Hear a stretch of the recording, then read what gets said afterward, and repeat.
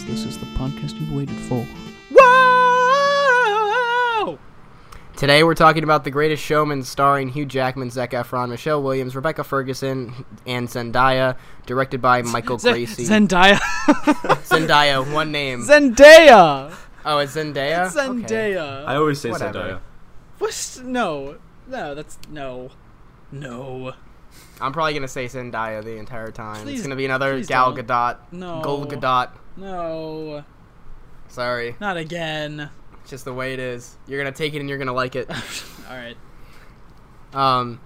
So, yeah, we're here fulfilling another previously mentioned podcast that we were going to do. I think I mentioned this, like, literally in November last year. So, yeah, we're here talking about The Greatest Showman, starring Hugh Jackman. So, Huge jacked man. so I'm My Ryan, best friend. co-host. I'm Brendan. I'm Brendan, also host and person on this podcast that has actually met Hugh Jackman. Oh, that's right. I am Matthew, another person on this podcast. I have not met Hugh Jackman, sadly. Yeah, that'd be a pretty cool experience. Brendan, have you told us this story before? Yes. I'm certain that I have. Yes. I know, it was a joke. Yeah. All right, so Greatest Showman came out December of last year, I believe, maybe November. But it was You were a big excited release. for it. I was very excited for it, which is the reason why I decided that we were going to do a podcast on it. So I guess, yeah, I'll start with me. I was hugely excited for this movie. I kind of saw it as like a spiritual sequel to La La Land because that's kind of how they advertised it. And if you go back and listen to our pretty bad second episode where we talk about La La Land, and we have a legendary talk about a bathroom. But yeah, so I love the scene where she's in the bathroom. yeah, that was not my fault. That was you guys editing it.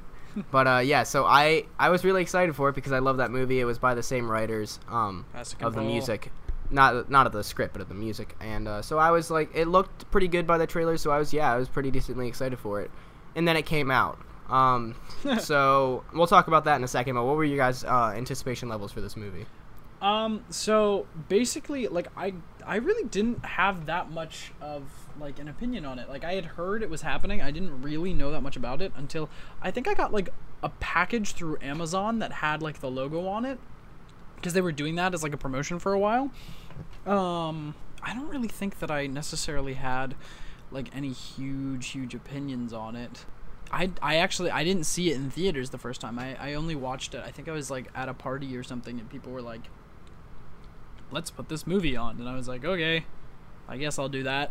And then I watched it. And I've seen it since then, but that was the first time I watched it. So that was a weird experience.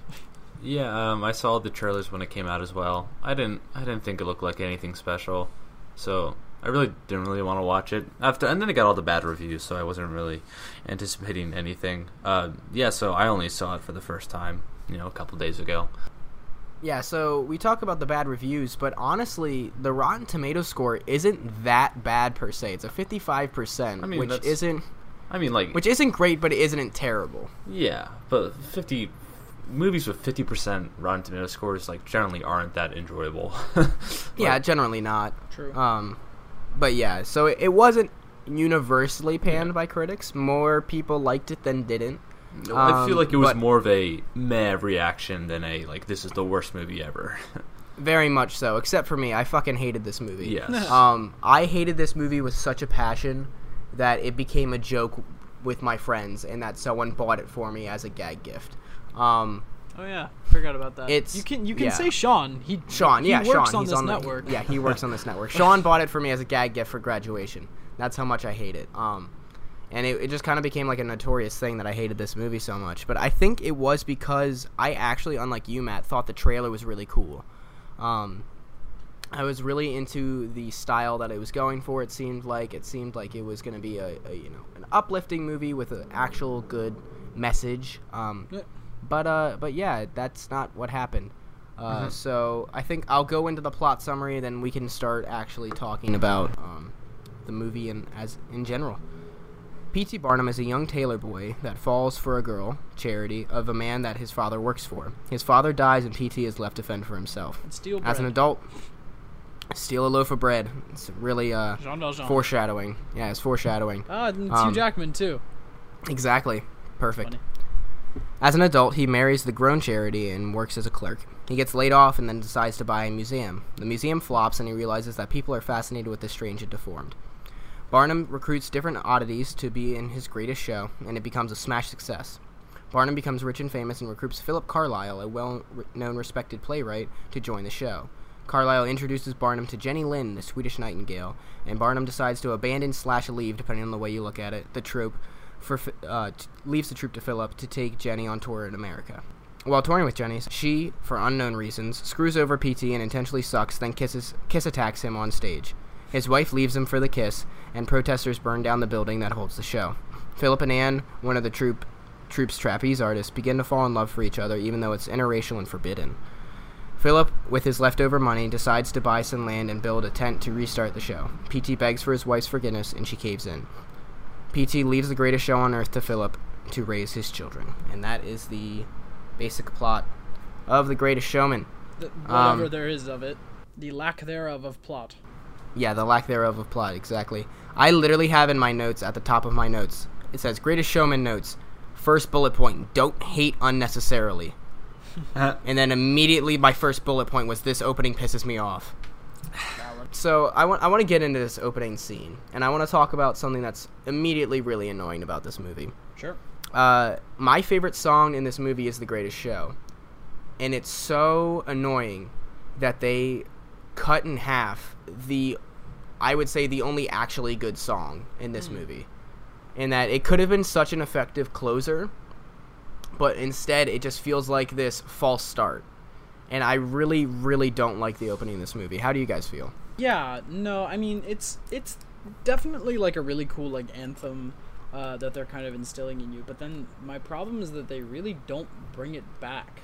Like, it's this, and then like at the very end you get it again, and then it's like, oh, that was the opening again.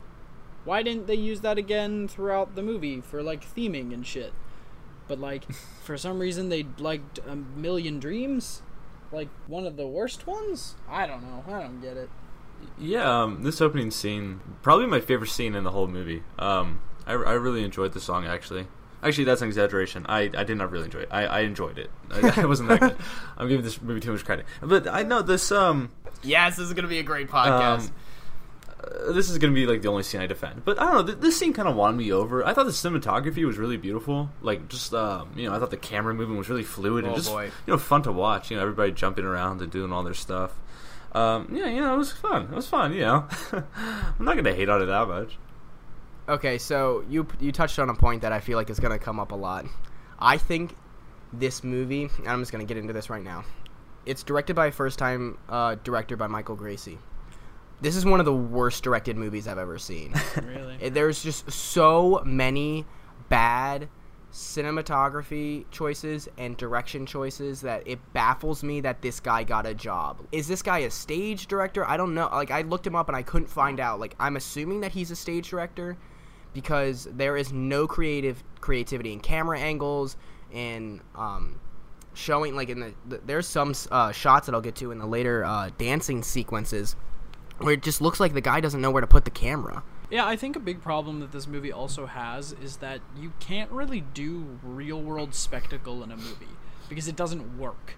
Because it's like, yeah, exactly. Of course they can fucking bring in as many, like, trapeze artists and elephants as they want into one place. And, like, that could all be CGI for all I know. Spectacle would have worked so much better on stage. And that's what I'll say about this, is that, like, I don't mind this movie, but it would have been so much better on stage. Because it was just full of, like, all of these things that if you brought them to, like, a stage and had, like, live animals and, like, all of these, like, circus performers and things like that it would have been, like, completely amazing. But in a movie, it's like, yeah, I mean, totally.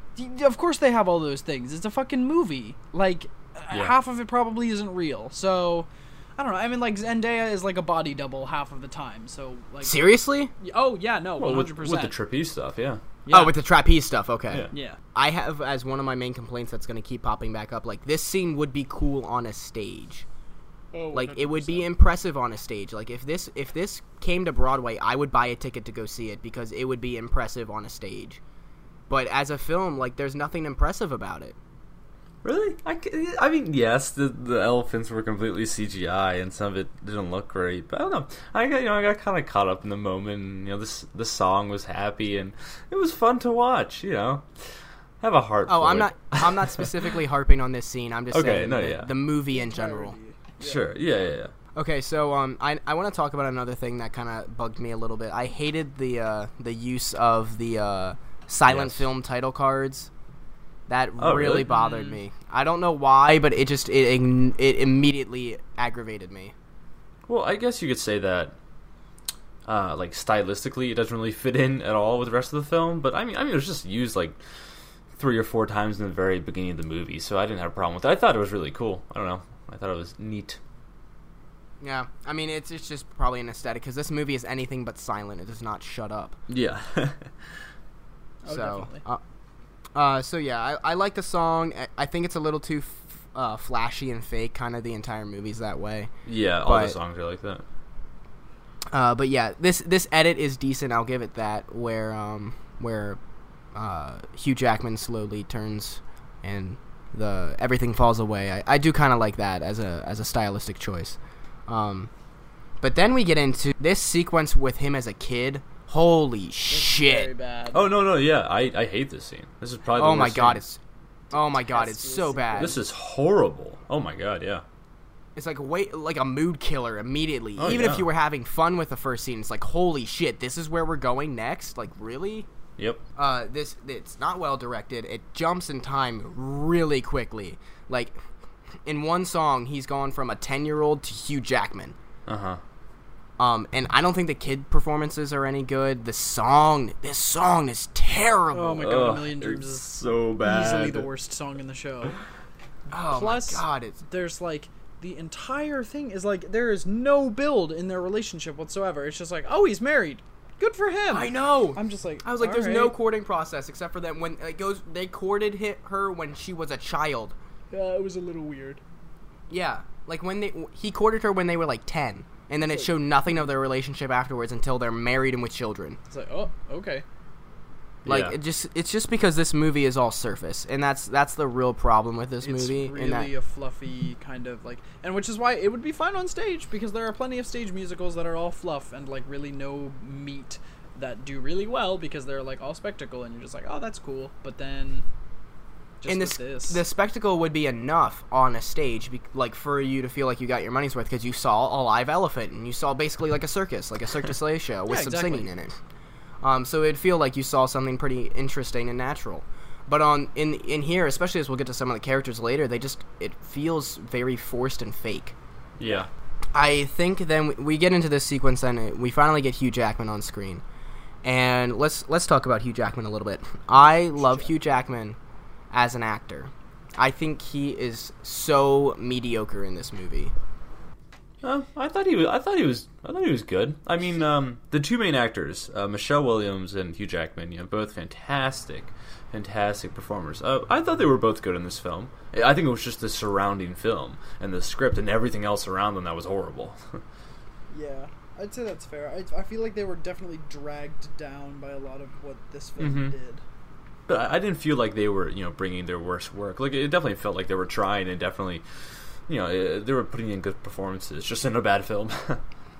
Yeah, I would say that I'm not saying that Hugh Jackman's terrible in this movie. I just feel like he never popped out at me. There weren't many moments where I was like, "Oh, that was a good performance choice" or something like that. Like it wasn't like he was terrible or like brought down the movie at all. Like his performance wasn't. But it didn't feel like anything special. Like maybe it's because I had it built up in my mind because Hugh Jackman was so good in Logan. And like I was like showing in that movie how good of an actor Hugh Jackman can really be, that I might have just been like a little let down that it wasn't as deep of a performance. This opening scene, I love the joke kind of. I don't know if it's supposed to be a joke or not, but I laughed that the pencil tip breaking was a clue to show that he was unhappy being a desk clerk. It was like, that had to have been a joke, right? That cannot have been serious. I don't know, but it made me laugh out loud that I'm like, seriously, that's what they're saying? Like, he's unhappy because his pencil tip broke. And if you think that we're rushing through this a little bit, we're actually not. We're still in the first, 6 minutes of the movie. Yeah. Because all of a sudden, he gets fired from his clerkship. He lies to the bank about owning a vast navy, basically, of trading ships, and robs the bank, basically, of money to start his wax figure museum. And it immediately shows you how shitty of a person P.T. Barnum is in this movie, and not only in this movie, but also in real life. Yeah, I don't know a lot of the history behind his actual character, but just from things I've heard, it sounded like he wasn't the greatest guy. No, he kept people in cages. Yeah. A story I heard on a podcast that I enjoy, Double Toasted, said that he offered black people weed and said that it would turn them white. Ooh. So he's a real swell guy. He owned a slave at one point. So yeah, he was a real swell guy in real life. Which I think is one of the big problems in this movie. We can get to this point now. How much does the historical inaccuracy and how terrible of a person P.T. Barnum really was in real life bother you guys in this movie? Yeah, and I feel like it bothers me even more because they do even try to bring it up in the film. About how he's like in the one scene, the performers get mad because they get a sense that he's exploiting them just for money, but then they kind of just brush that whole thing aside, and I don't know, everyone just becomes happy in the end. It's weird. Yeah, it's annoying that they would just completely make this whole situation seem like it was totally fine. Oh, definitely. Yeah, I mean, it's just kind of annoying to think that like there was all of this stuff going on, and for some reason they were like, nah, let's not talk about that. Let's just have him be a fun, campy character. Like, yeah. I mean, how hard could it... It couldn't have been that hard to just come up with a fictional story of, hey, here's this, run down on their luck guy, and he comes up with this idea, and he makes something fantastic, and you just make it a circus. You just don't call it P.T. Barnum. Exactly. Yeah, I was gonna say it's a really easy solution. Just have P.T. Barnum's story, basically, and don't say that it's P.T. Barnum. Just make it like it's like, oh yeah, it's kind of obvious to people who pay attention that's supposed to be P.T. Barnum, but we're not celebrating the guy. You know what I'm saying? By putting his name on it and being this like inspirational figure. People now think of P.T. Barnum as a good person, when he was not a good person. It's frustrating. It's very hypocritical because, I mean, the whole movie's message is about acceptance, being who you are, and it's a very optimistic film, but it's completely shattered by the reality of the situation. Yeah, 100%. And also, I wouldn't even say, like, the Barnum in real life is worse than the Barnum in this movie, but he is still a piece of shit in this movie. Like, I don't leave this movie thinking that this fictional character, P.T. Barnum, was any good of a person. We'll get to some scenes later that he's straight up an asshole. Like, not even is he just a bullshitter, as we're talking about right here with this navy of ships that he claimed that he had in the Indian Ocean. But, like, he is literally just a mean person to these, quote-unquote freaks, Yes. So he gets... Not nice. I said quote unquote. I'm not saying they're freaks. I'm not saying you. I'm saying that he called them freaks. Oh, okay, yeah. I was like, I wasn't saying that they were freaks. I was quoting Barnum in the movie. I know this is stupid, like a musical trope, but at the end of the Million Dreams, that's what the song's called, right? Yes. At the end of that song, it's his children then singing the song, and it just popped in my head, like, how did they know the lyrics from when he was a kid? Like, that's just a stupid logic thing, but, like, I was just so thrown off by that. I'm like, what the fuck? What? I don't know, it's a musical. I know, that's what I'm saying, like, it's a trope of a musical, but it still kind of bothered me where I was like, what the fuck? Why are his kids singing it all of a sudden? What the fuck? Is that allowed? Exactly. And I love how there's multiple times in this movie where his kids just become the fucking magical genius kids that change everything. No, except for the kid who becomes the tree. That made me laugh so hard. Yeah, that made me laugh. No, but yeah, so his museum flops, and then his one daughter is like, people want to see things that are alive, and then he's like, let me think about this. Oh, I know, there was some deformed lady who gave me an apple once as a child. People are really interested in that. Let's make a circus out of deformed people. That and was I was so like, dumb. So, hold on a second. It was just such a leap where I was like, what the fuck? Stop. What? Especially, yeah, exactly. Also, can we talk about for a second his just like museum of like death and stuff, where he has like a fucking guillotine, just like cutting a dude's head off repeatedly, and it's like, maybe people don't want to see that. Crazy idea. Yeah, his first museum was not that cool of a place, to be honest. Like, I don't know why he thought people were going to be paying money to see that kind of stuff, even at the time. But yeah, so I love how this movie has this message, like you said, of accepting people for who they are, and all these things that are good messages, but then wraps it up in a story that is very obviously and calls itself out that is It's such a frustrating thing to see in the movie that apparently is all for the outcasts and trying to show diverse people and all that stuff, but then, like they say in the movie, he's literally just specifically exploiting them so that he can make money. Yeah, exactly. Like how is like even just in the movie, not just P.T. Barnum in real life, like the guy in the movie is doing this and people are still celebrating him. I don't understand that. I honestly couldn't tell you. It's really just kind of strange that people are so attached to this character. I guess because he's like, I want to come back and be a good father. But then we don't know if he ever did. Well, he came back, but do we ever know if he became a good father? I mean, no. So where's the redemption in? Yeah, I mean, I agree with everything you guys are saying. It's annoying. They bring it up slightly and then they brush it aside. But yeah, I don't know. So moving on, we get introduced to Philip Carlyle, the famous playwright played by Zac Efron. Except the problem is that this famous playwright is not famous because he's not real. He didn't exist at all.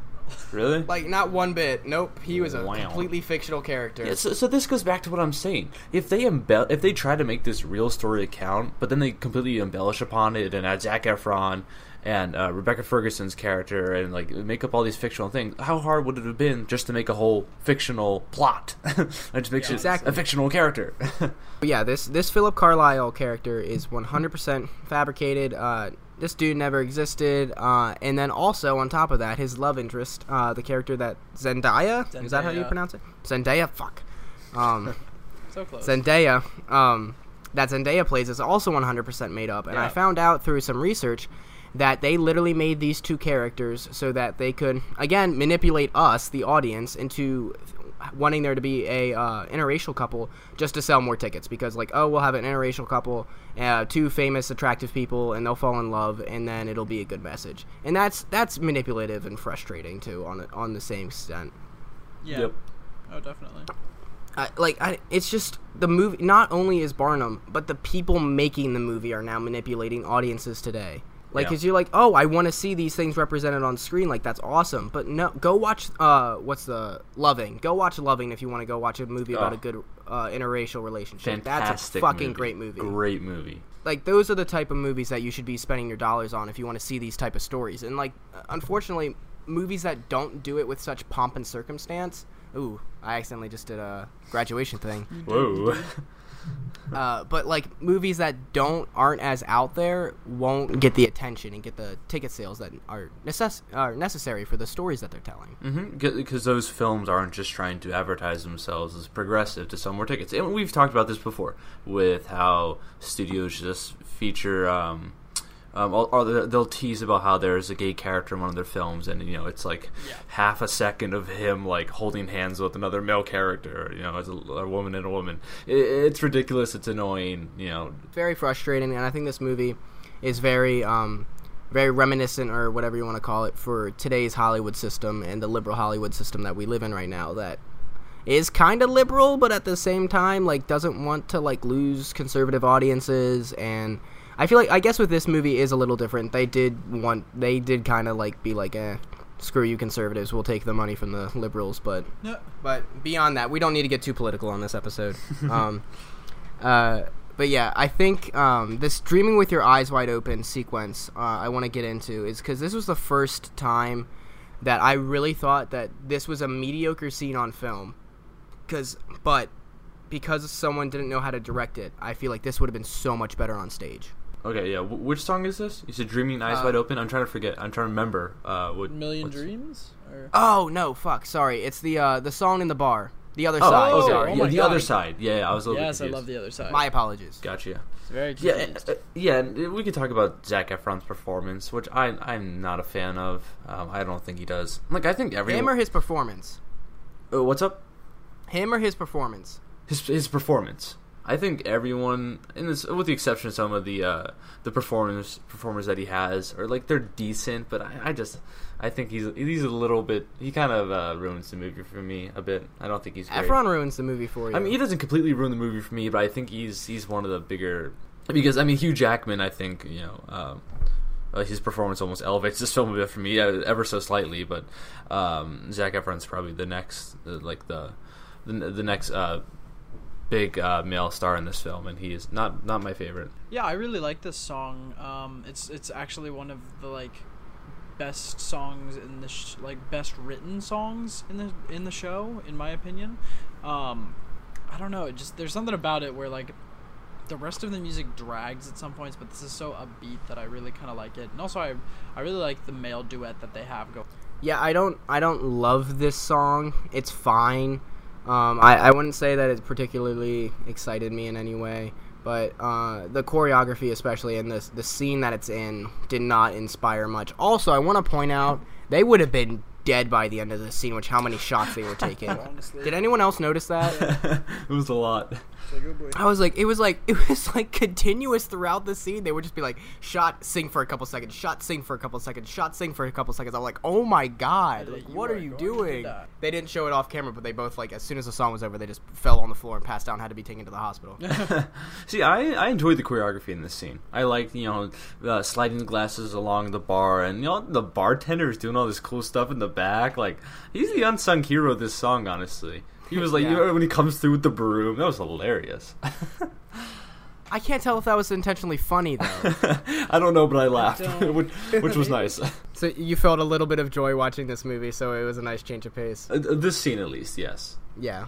No, the choreography itself is fine, and that's what I was saying, that on a stage that'd be cool. But I just don't think the direction or the actual capturing of it by the camera was very well done at all.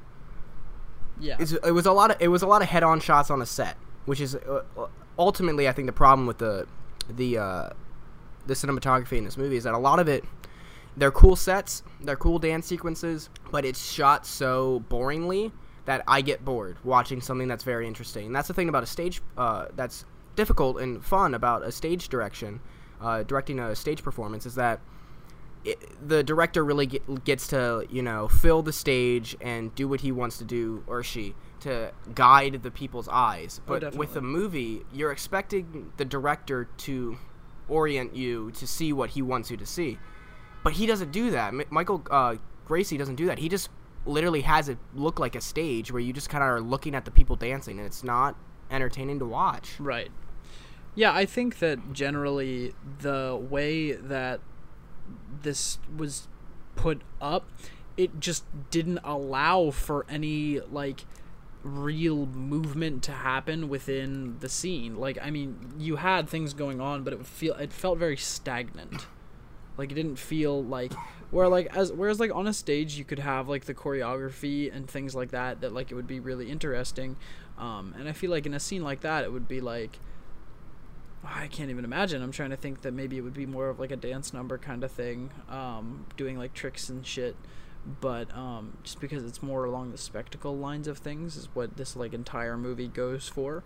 But I definitely think that it didn't deliver, which was a problem.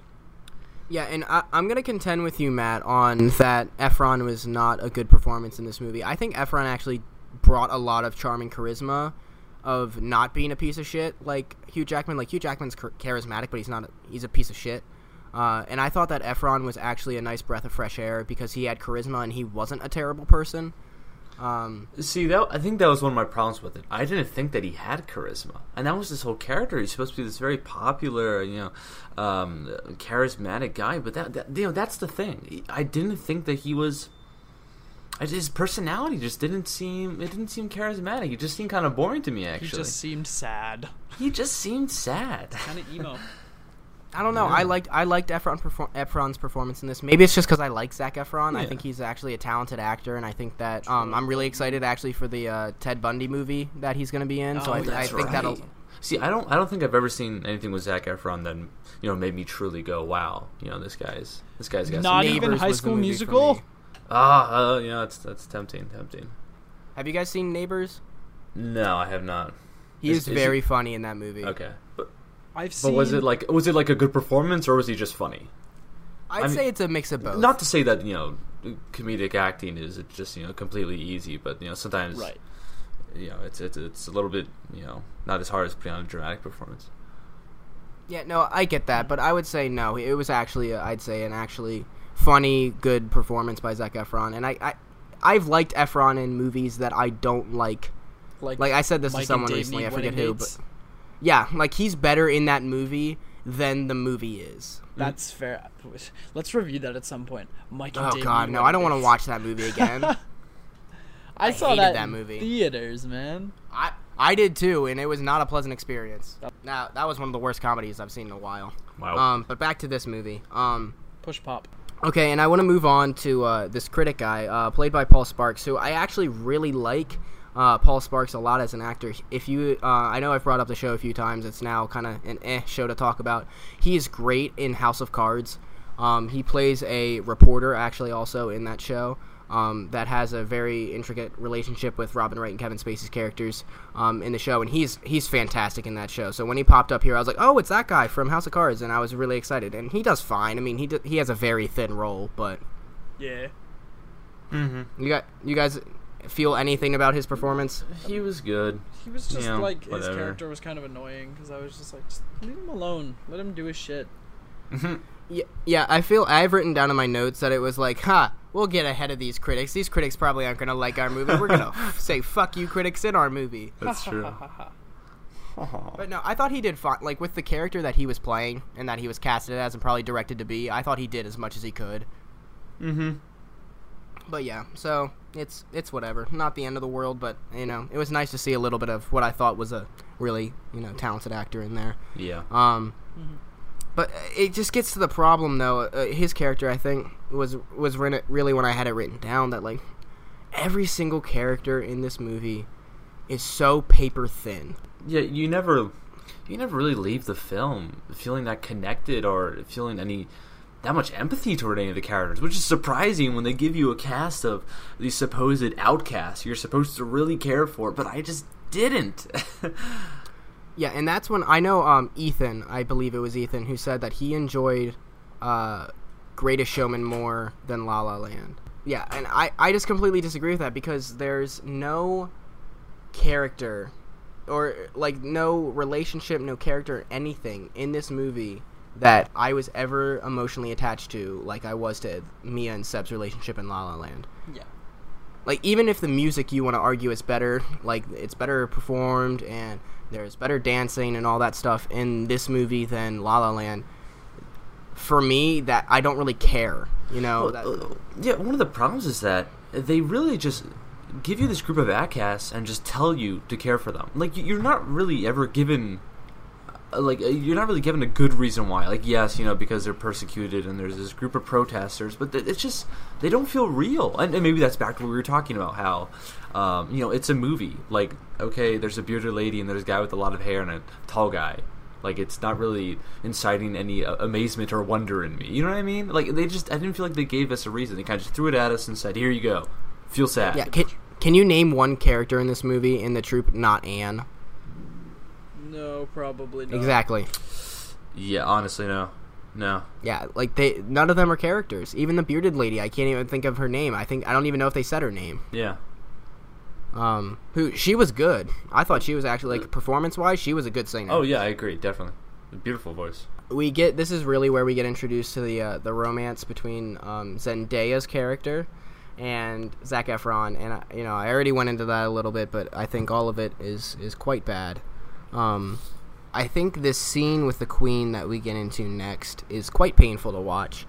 Not only because I don't think it's a very well put together scene, but also because they all laugh at I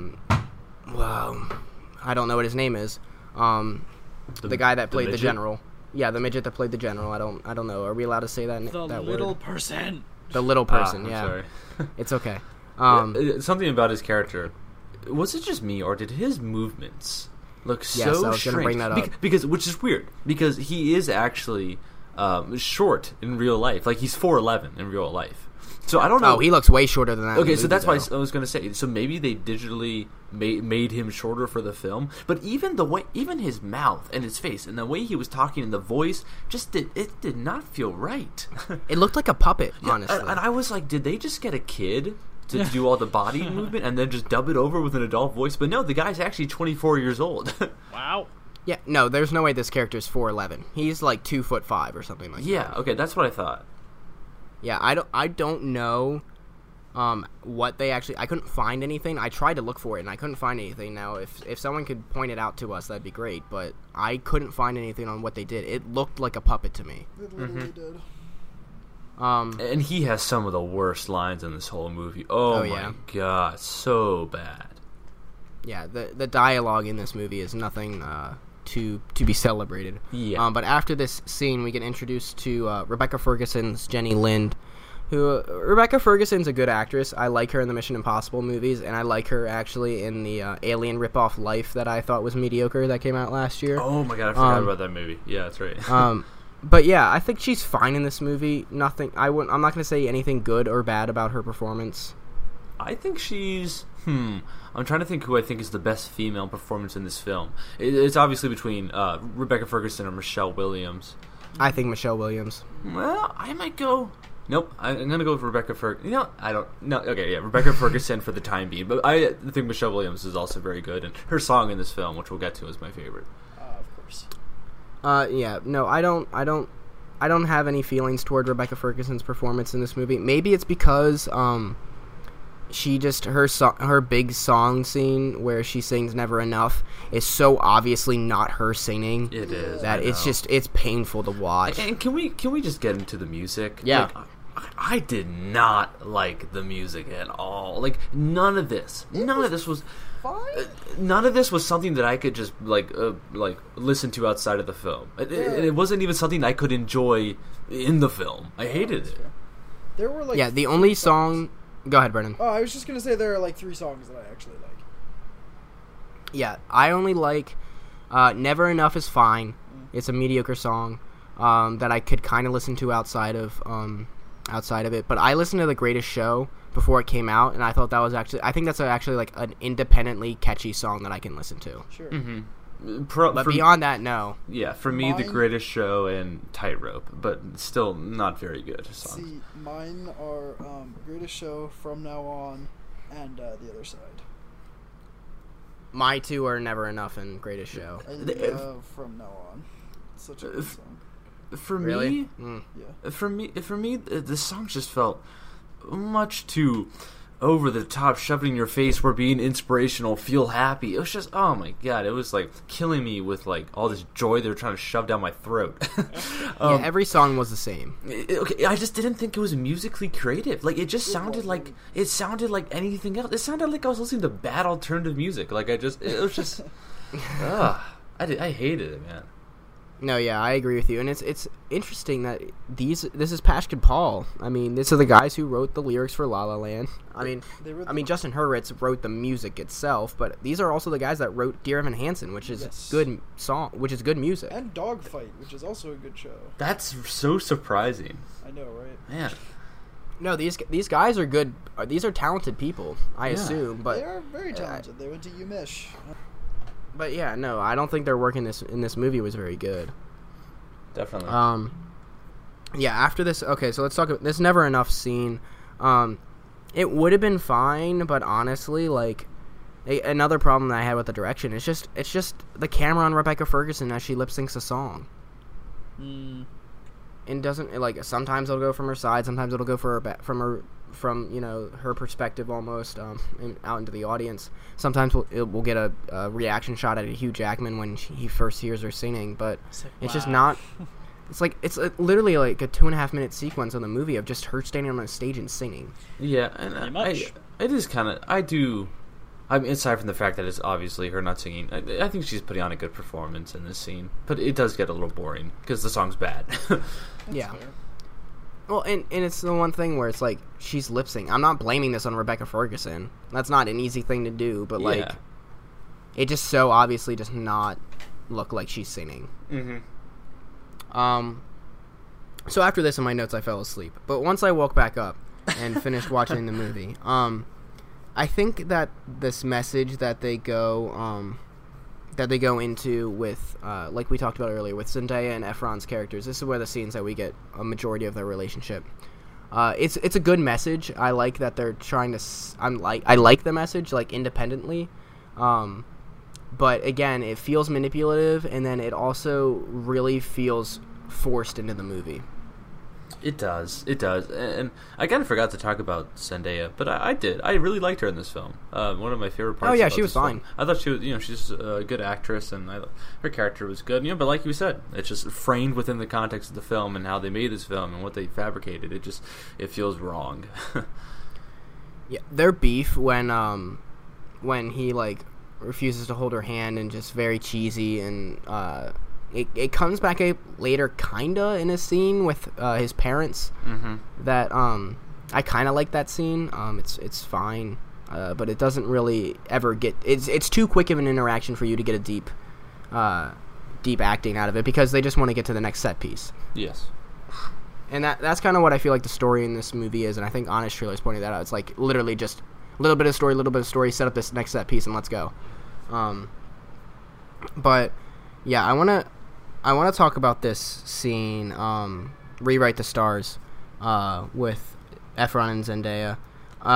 It's just such a blandly shot scene in the first place. Yep. And I feel like this song is the epitome of the movie. Like, this is like, if you want to listen to a song that's like gonna encapsulate what the movie is, it's gonna be this song, I would think. Just like the cheesiness, the forced happiness, that kind of stuff. And then things. Because they are rewriting the original narrative. Yeah. Yeah, exactly.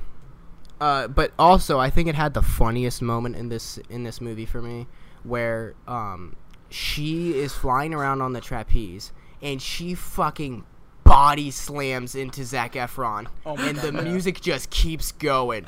Like, there is like absolutely no reaction that she was swinging in at like 15, 20 miles an hour and just body checked Zac Efron, but they kept singing like it was nothing. The first time I saw this in theaters, I literally like just uncontrollably started laughing. I could not just like, hold "Ooh." myself back. Ouch. Because I literally just, I was so shocked that I was like, they literally just body checked each other and just kept sitting right through it, Oh Yeah. my god. This was a rough scene for me. This was probably one of the worst scenes in the movie. I kind of I liked her swinging. I mean, that was a really dumb moment when she body slammed him, but I could enjoy it, just on a superficial level. It was so funny. Them swinging around and all this, Then we get a scene of Hugh Jackman not being P.T. Barnum, I think, where he's actually being a serious actor. In this scene with Jenny Lin, where he talks to her about, they have this champagne moment, and then she kind of comes on to him. I guess we'll have this we kind of had this conversation off mic, but let's what is Jenny Lin's motivation here? I have no fucking clue. It's not clear. So I don't think she's manipulating him for his money or his success, because she's obviously already a very financially successful person. She probably just thinks he's hot because it's Hugh Jackman. It's oh damn. And I don't think... And that's how deep we're going to have this female character be? Like, really? Yeah, and I don't... Yeah, exactly. I don't think that she's in love with him and wants to spend the rest of her life with him, because she's very... Like, as soon as he... she kind of comes on to him, but then he kind of resists a bit, and she kind of, like, flips out and walks the other way. I mean, I just don't... I don't think it's that case. I don't know. I think, like you're saying, it's just a poorly written character. I think so. I think that's what it is, which is sad, because it's poorly written. I was going to say, that's, like, seriously, we're going to have this strong female character, who could be a strong female character, just want to sleep with Hugh Jackman's character, and then she's going to screw him over and, like, ruin his life, kind of? Take that. Like, really? Is that how we're going to write this movie? Like, hold on. I'm going to look it up. I guarantee you this is written by males. Oh, yeah, definitely. Yeah, Billy Condon. No, Jenny Bix and Bill Condon. Bill Condon was the screenwriter for Chicago, and then directed Beauty and the Beast. Oh, really? Wow. Okay. He wrote this movie. So I don't know. It feels a little misogynistic, honestly. and especially when you Subtly. when you know that that this romance between them is fake and never actually happened, then it just really feels like fake drama that they just added in there for another. Here's another little plot line, another little twist and turn to keep you excited. Yeah, really. Yeah, of all the things that you could have put in there to be like, hey, P.T. Barnum's kind of a shitty person, and an affair was not one of them. Like that, of all the things you could have chose from, it didn't even happen. Like that's the one thing he didn't do. And they don't even address it well because it happens. Michelle Williams kind of gets her song, and then this stuff just kind of becomes happy. It's strange. This happens in this film with these problems that they bring up, and then they just kind of brush it over and move on. But then, the house gets burned down. Oh no! Why? Because they're freaks and the people don't like them. Did this actually happen in real life? Did Maybe. his place get burned down? Probably. I haven't heard it one way or another at this point. I want to talk about this scene though because I think it's very, again, poorly made. Where Philip Carlyle, Efron's character, runs in because Anne apparently wasn't in there, and then she, as soon as he runs in, she just fucking runs from behind. It's like, hey, I'm here, I made it out. And then PT is like, oh, I gotta go in and save him.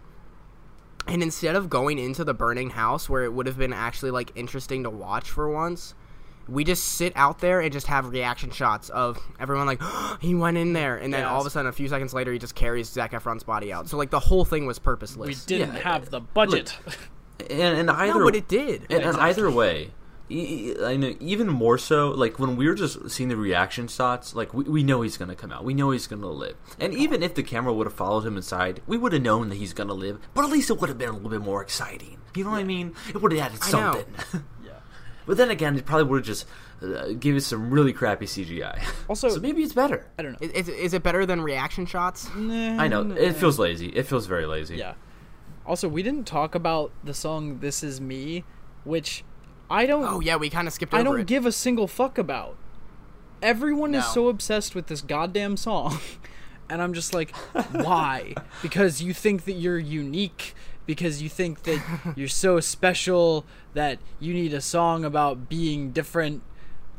It's a catchy song. It has a good message. It doesn't move the plot along. It's just there. No, it really doesn't. And that's what makes me mad. I don't really care that people people are like, oh my god, this song changed my life, and I'm like, well, good for you. I'm glad that that musical theater or whatever the hell this is changing your worldview and your perspective and making you feel better.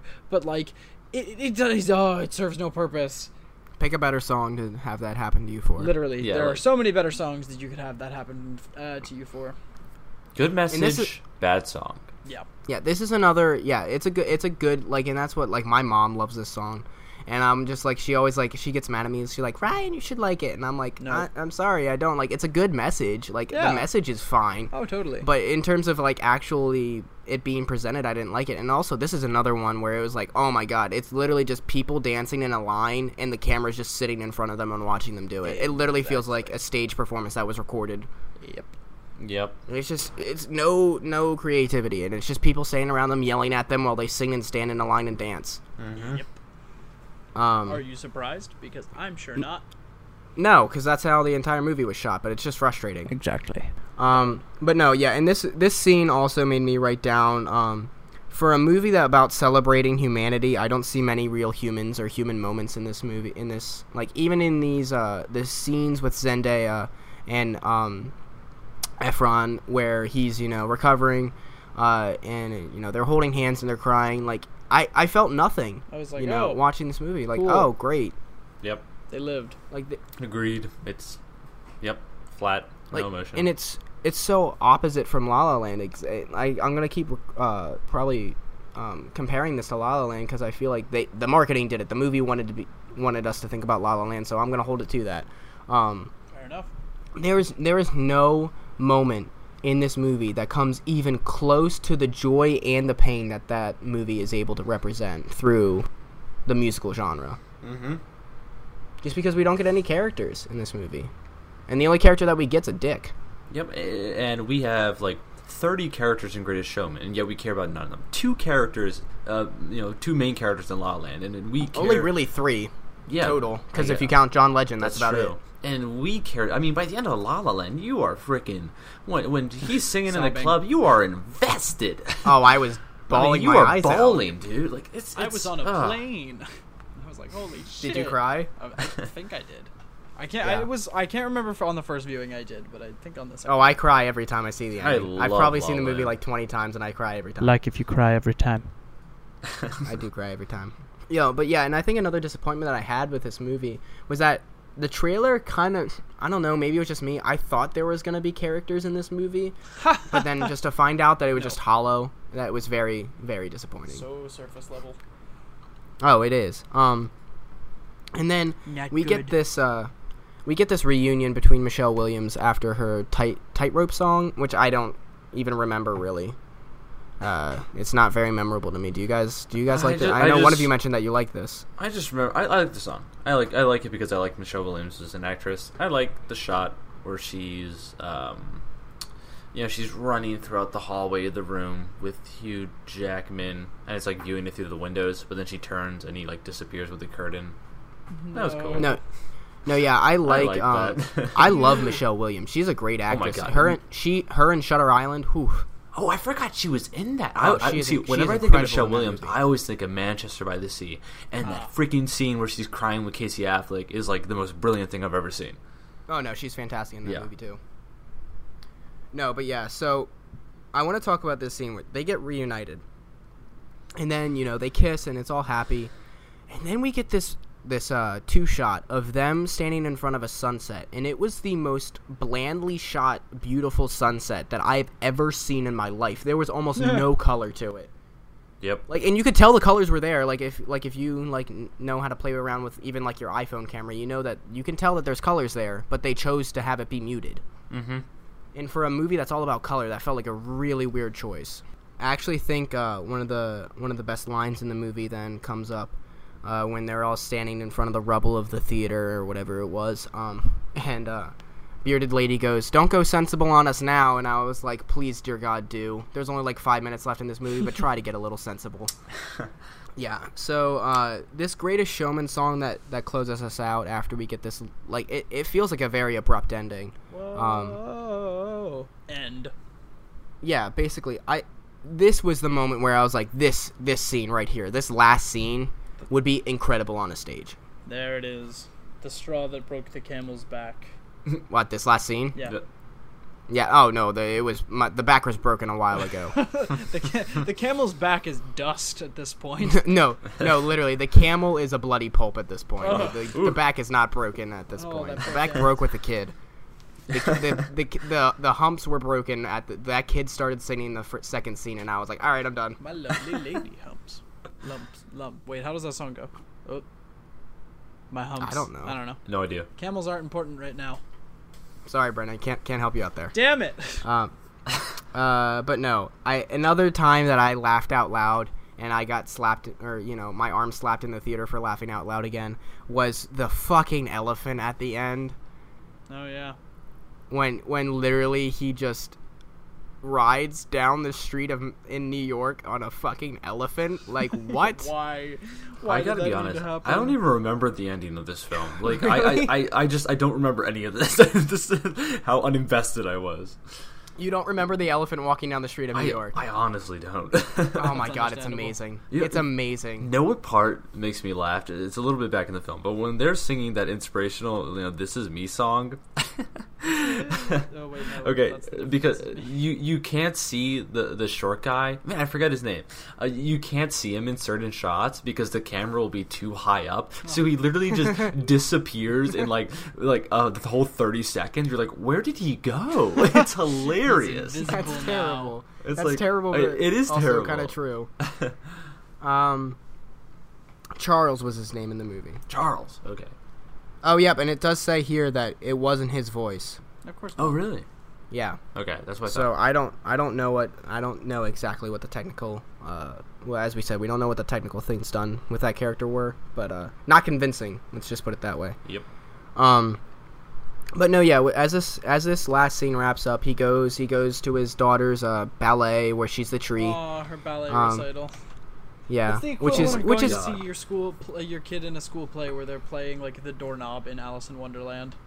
I laughed so hard when I saw her as the tree. Oh my god. I did too. I thought she looked cute. It was kind of a sweet adorable. moment. it was freaking hilarious.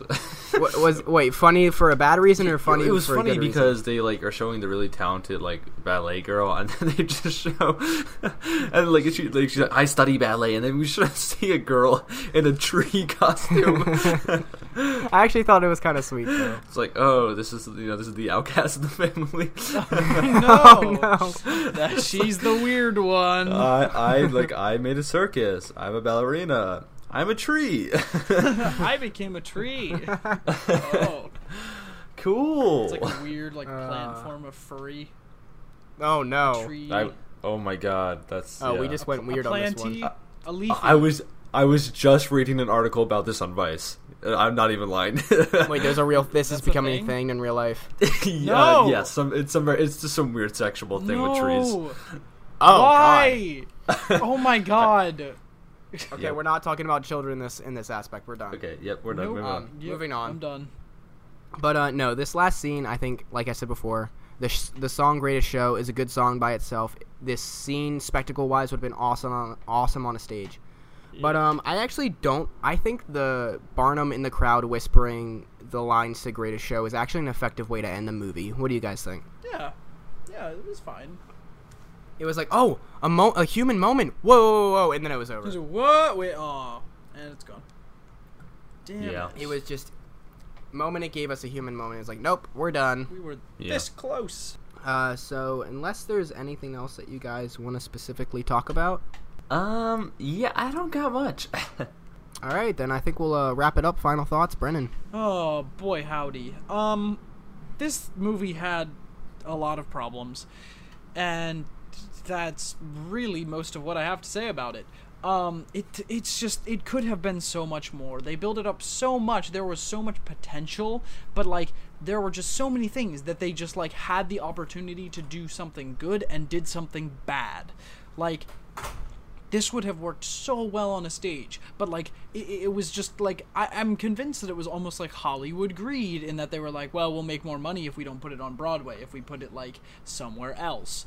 But thinking that it could have been a whole thing where it was where they could have done spectacle, and where so many people would have loved to see that and would have paid hundreds of dollars to come see that, especially with Ramin and huge so the talk is that if this ever comes to Broadway, that Ramin Karimloo would play That would be fantastic. PT, and I mean, all the things that I've seen him in, from Phantom to Evita, he is incredible, and Anastasia, and all of the other things that he's done, because there are many, but that he would be amazing. And in the read through of this, the Philip character and then Zendaya's character were played by Jeremy Jordan and Cynthia Erivo. I always mess up her last name, but they're two very talented Broadway performers, and they would be fucking awesome in this show if it ever came to Broadway.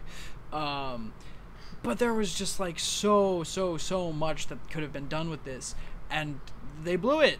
They just totally blew it, and that makes me really sad. And there are some redeeming parts, but not enough for me to give it more than the C- that it's getting from me. Yeah, I came into this recording not thinking I'd give this movie a lower rating than I am going to give it, but after talking about it, good God, this movie is not good. And see, the problem is, you can't even defend this movie by saying, guys, it's just trying to be a kids movie. It's not trying to be anything big. But the problem is that it is. It's trying to make these big statements. It's trying to be a huge, inspirational, awesome movie for everyone. And I don't think it's directed at kids solely.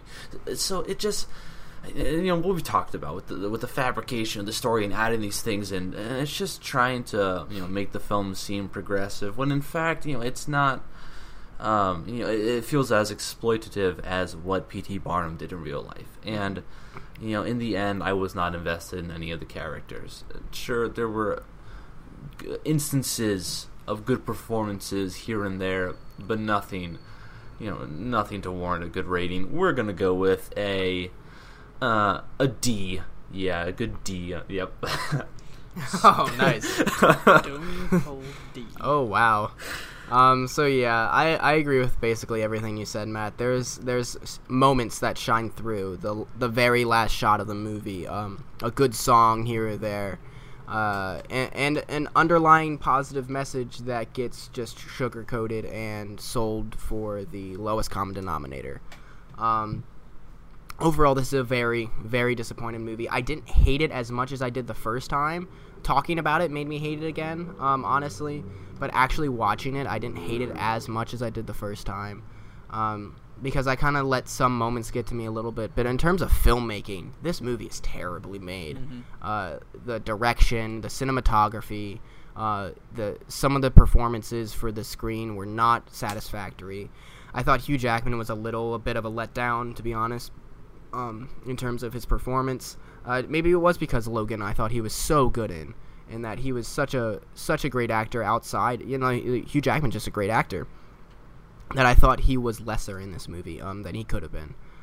So overall, bad direction. Should have been a stage musical. I would still pay probably $100 probably would be my max to see this show. Probably I'd pay good money to see this show on Broadway because I think it would be pretty cool.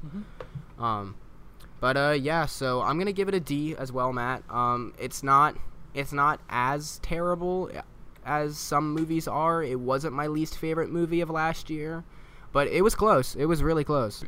It's always more enjoyable to talk about good movies. It really is. True. Exactly. That's why we don't do these very often, but I said we were going to review this, and also my burning passion for it made me want to tear apart a movie a little bit, so that's kind of why we're here.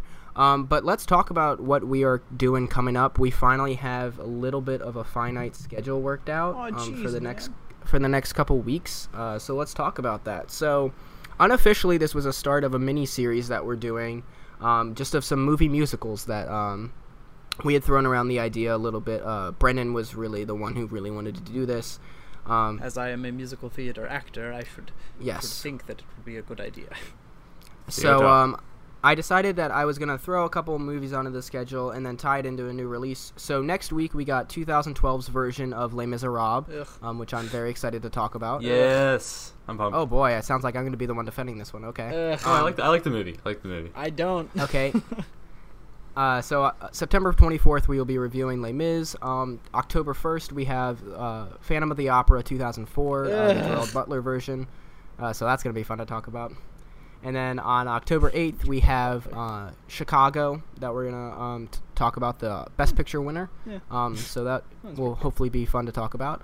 And then the theatrical release that we're going to be tying into is A Star is Born, the new kind of like pop musical, I guess, if you want to call it that. The music is not of the older versions, I believe. It's Lady Gaga, Bradley Cooper, new movie coming out that is having huge buzz, already is getting Best Picture nomination talk, and that kind of Best Actor, Best Director for Cooper, because he wrote, directed, and starred in it. So yeah, I'm excited for this movie. So it kind of doing this movie musical series kind of both appealed to Brendan, so we could do more movie musicals like he wanted to do, and then I get to talk about Star is Born, which I think looks fantastic. Agreed. So that is the first little series that we're doing. But to end out October, we are breaking my rule. I am allowing the rule to be broken this one time for a specific reason. On October 22nd, we are reviewing the original Halloween, the John Carpenter 1978 film. And then we are jumping immediately to the 29th to the new David Gordon Green sequel to the original film. The reason why I'm allowing us to skip all the shitty sequels is because they don't even count in this version of the of Halloween. So Halloween 1978 and Halloween 2018. Halloween 2018 is a direct sequel to the original, so I'm allowing us to skip all the shitty sequels. Also because I felt like we'd probably no one would want to listen to Halloween 6, you know? Yeah, probably not. So we're going to be doing 2 theatrical releases in October. That is the set in stone schedule. We have a couple other ones on the schedule, but I think I'm going to wait to announce them until we get a little closer. But that's our schedule up until the end of October. Yeah. So what movie are you guys most excited to talk about? Probably Phantom, just because I love the stage musical, and I hate this movie so much that I can't wait to tear out a new one. Yeah, I tried to mix in a couple good ones and a couple bad ones. Yeah. Yeah, I am probably most excited for A Star Is Born. It took me a bit to come around to this movie just from the trailers, but like I've seen it so many times now going to the movies that I don't know. Whenever Lady Gaga starts singing, it just sends chills down my spine. I think it looks like a very promising film. Oh my god, I get choked up every time that I know. Lady Gaga starts belting in that trailer. It's so beautiful. Yeah. But yeah, all the films on here, because usually the films we record, I might have like already seen. We did the whole Star Wars and a lot of the DC things. So a lot of these films I haven't seen, with the exception of Les Mis, like all these movie musicals, which I know I've all been wanting to watch them for a while. So yeah, super pumped. Yeah, I've only seen Les Mis and 30 seconds of Phantom, and then I turned it off. Valid. So that's going to be an interesting one, but I wanted to make sure that we talked about it, because it is an important adaptation, I think. Sure. But then Halloween, I'll admit, I have never seen the original, so this is going to be a new viewing experience for me. And Yeah, then we'll me get to either. talk about the new release. Yeah. Yeah, it'll be cool. Yeah, So yeah, I'd say the movies that I'm most excited for the last 3 weeks in October are our review of A Star Is Born, and then the 2 Halloween movies are probably what I'm looking forward to the most. Yeah. But I will be a staunch defender next week. Be ready for that. All right. Oh, I will be probably along your side, Good. alongside Okay. you. It's a good movie. We're gonna talk about it, and it'll be fun. Well, all Yep. right. So It's actually been yep, forever that since I watched it. I probably haven't watched it since 2013. So wow. just because I hated it All so right. much. Well, you're gonna have to watch it again, Brennan, All and then you can shit on it. So feel better about that. right. That's fair. All right, so I want to say thank you guys for listening. Check out this on the feed. We just had our first 2 shows launch actually last week. The Star Wars podcast. That was actually the 3 of us here. And then Matt, you were on a different podcast. Do you want to talk about that? Yes, back in style. Me and Logan's Twin Peaks podcast that I'm immensely excited for. First episode dropped. We just reviewed the first pilot episode, which was absolutely mind-blowingly amazing. So yeah, totally check that out. We're gonna go through all Twin Peaks, so it's gonna be a lot. It's gonna be pretty cool. Awesome. Yeah, so check out all of our new shows. Brendan, on the last episode of CTP, said that he was going to be doing video game stuff with Sean. Yes. We don't have any set details yet, do we, Brendan? We don't. Sean and I are still figuring out logistics of that, just because we're trying to line up our schedules. But as soon as that is underway, and we will have a release date for you, hopefully soon. Sweet. So, yep, make sure to check out all the older episodes of CTP. We have this Wednesday will be the next episode of my Schmodown podcast. A lot to talk about right now. And then Friday we have another Stop, Wait, What. So that's our week this week. And then next week is the second batch of our Star Wars and Twin Peaks episodes. Yes. So join us Wednesday and Friday for those shows, and then next Monday for Les Mis. And thanks for listening, guys. Talk to you next time. See ya. See ya.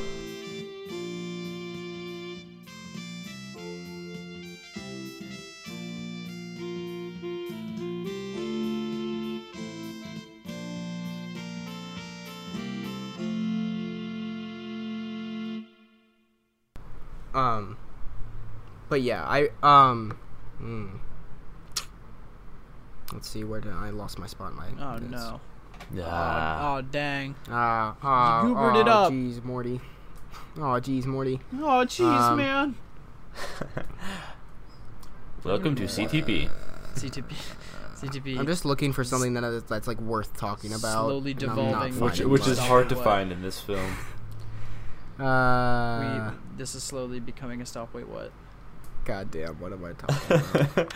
Okay. The fire, and then what happens? Oh, then you're like, is Philip gonna die? No, of fucking course not. And then he's sitting in the rubble and sings from now on because his friends say the film critic comes over. he's like, I didn't like your show, and he's like, thanks, man. Appreciate it. That's what And- honestly talking to any critic feels like. It's like, I really didn't like your show. It's like, cool. We're kind of critics a little bit. We are exactly. I mean, that's literally what we're doing. We're critiquing movies, so. Ooh. True. We're not like this kind of critic though. Yeah, He no. just has a stick up his butt.